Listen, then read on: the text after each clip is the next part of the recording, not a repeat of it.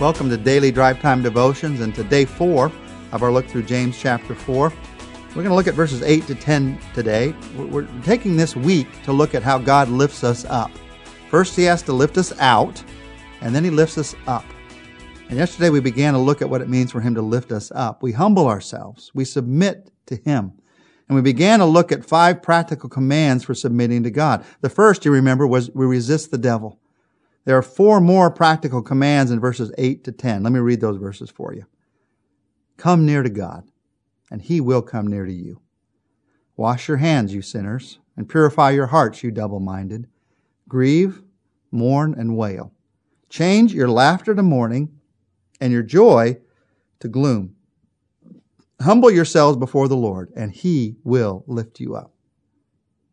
Come near to God, wash your hands, purify your hearts, grieve, mourn, and wail. When I want God to lift me up, first I resist the devil, and then I come near to God. Now, near means relationship. I draw near to Him. Draw me closer. What do you do when you feel far from God? Do you begin to blame Him? Do you wonder where He is? Do you wonder why He isn't close to you? Let me tell you this. When you feel far from God, when I feel far from God, He hasn't moved.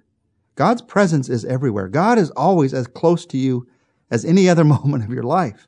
So when I feel far from God, when I begin to blame God, that's a ridiculous blame, because the truth is God hasn't moved, I have.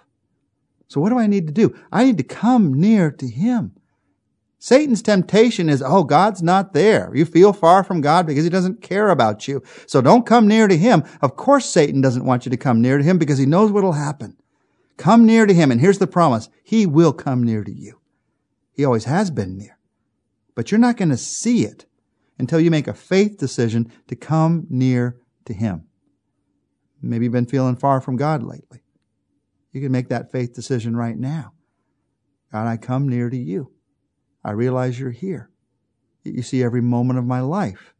You never let me down. You never will let me down. You will always be with me. You come near to God. That's how God lifts you up. You stay near to Him, in relationship to Him throughout the day, talking to Him throughout the day, realizing that He's with you throughout the day. God's not with you once a week at a worship service or once a day in a daily devotional time. He's with you all throughout every day.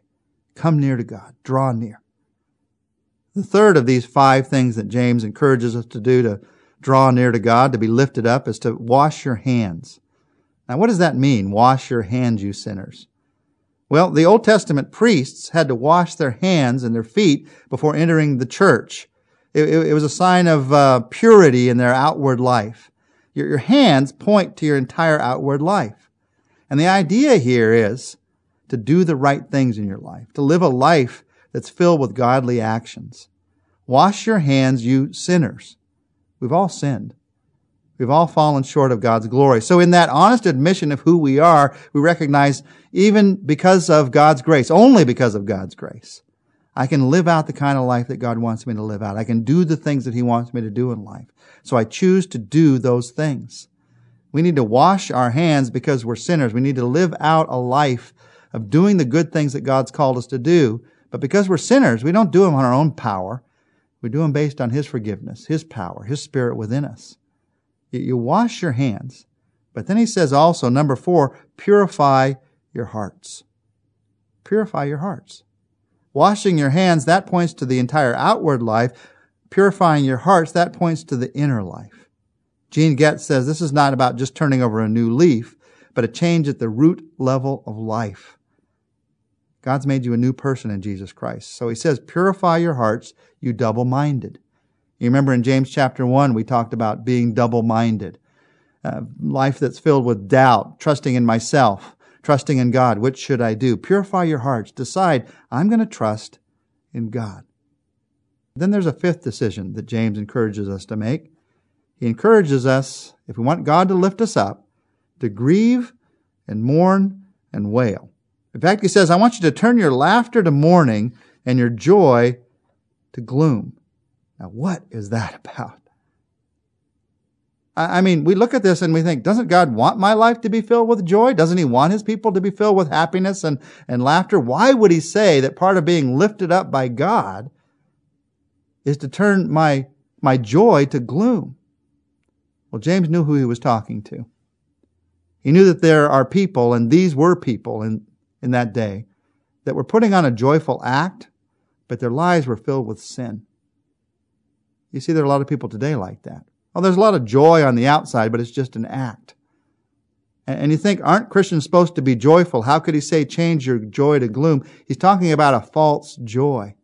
He's saying that if it's going to become real joy, it's going to begin with sorrow for living your life at this shallow level of pretending I have joy instead of enjoying God's genuine joy in my life. Now, I want you to catch this because it's key to understanding the book of James. When James talks about joy here, he's not using the word in a way that you would usually expect. In fact, he's using the word somewhat sarcastically. You might think of it as having quotes around it. And if you're going to understand the book of James, you have to understand he tends to use words that way. He talks about joy, but he means, with quotes around it, what you're calling joy. Take what you're calling joy, you need to turn that to gloom and be sad about the fact that you called this false joy genuine joy. He does the same thing when he talks about faith. When James says faith without works is dead, you can put a quotes around those words, that word faith. He's talking about so-called faith, what you call faith. If it's not causing any difference in your life, any different way of acting, it's dead. He does the same thing with wisdom. He talks about our so-called wisdom, but then he talks about here's God's genuine wisdom. Once you understand that James sometimes uses words sarcastically, I know you think, how could the Bible speak in that kind of way? Well, James certainly does. He takes words that people were thinking they were living up to, and he says that's not what God intended. He didn't intend this false joy, this false faith, this false wisdom. So he puts quotes around those words and he says, take what you call joy, what you call faith, what you call wisdom, trade them in and begin to live out the genuine joy, the real life of faith, the true wisdom that God wants in your life. It's one of the major messages of the book of James. James here, when he talks about joy and gloom, he's saying it's healthy to be sorry when we sin. In fact, he's saying unless you express that sorrow, depression is on the way. If you pretend you've never sinned, if you never sit for a moment with God and say, God, I'm sorry. I'm sorry. I'm sorry that I've sinned. I'm sorry for what that sin has done to your heart. And I'm sorry for what that sin has meant in my life and how it's hurt other people's lives. If you've never done that, you pretend that that sorrow isn't there, then you're living a false life. Now, you don't live in that sorrow. You don't stay in that sorrow. The Bible tells us that while weeping may last for the night, joy comes in the morning. Many times it's through grief, through weeping, that we arrive at joy because we let go of the false thing we've been holding on to, the false peace, the false joy, the false hope. And in letting go of that false thing, we find what's real, what's genuine. You see, James here is talking to people whose lives had been caught up in living in selfish sin. Christians who were living life the way that they wanted, not the way that God wanted. Oh, they were believers, but they were living their kind of life based on their riches, their ideas, their plans, their definitions of faith and joy. And James is saying here, if that's going to change, you need to grieve. You need to grieve what you've lost by living your way. And even more, you need to grieve the hurt that you've brought to the heart of God. You don't grieve as someone who is not forgiven. You grieve in light of the cross. But you grieve so that you can let it go. Grief is part of letting something go. You grieve so that you can let that false way of life go and live the kind of life that God has for you.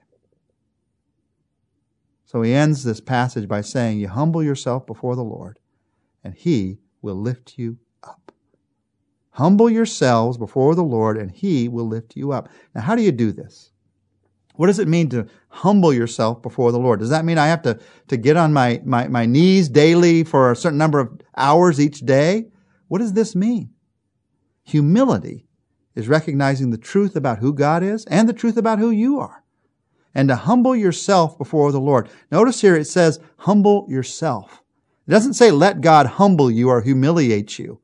It This isn't something you wait on God to do in your life. No, you humble yourself. You intentionally choose to think in a different way, to think about who God is and to think about who you are, to think about the fact that God is creator and you are creation, to think about the fact that God is Savior and you are sinner in need of a Savior, to think about the fact that God is Father and you are His child once you come to accept Jesus, to think about the fact that God is the gardener, Jesus is the vine, you are the branch, Jesus is the Lord, you are the servant. You're the one in need of love. God is the one who loves. You humble yourself before the Lord. You recognize who He is, who you are, and He will lift you up. Now, as we pray today, I want to, together in prayer, talk to the Lord about the 5 things we've looked at the last 2 days. 5 ways to submit to God.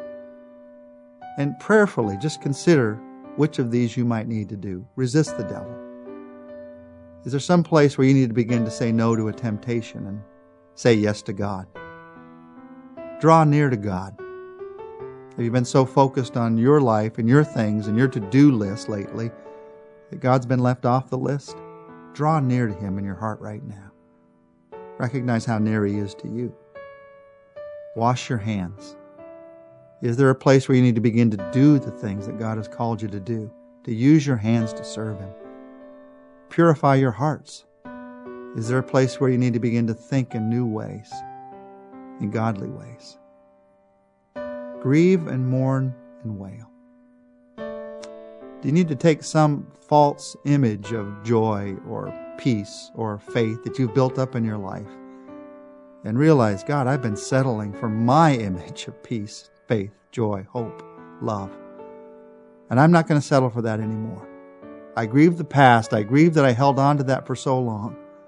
But I grieve it so that I can begin to live out the life that you have for me. I want your joy. I want your love. I want your peace. I want your hope in my life.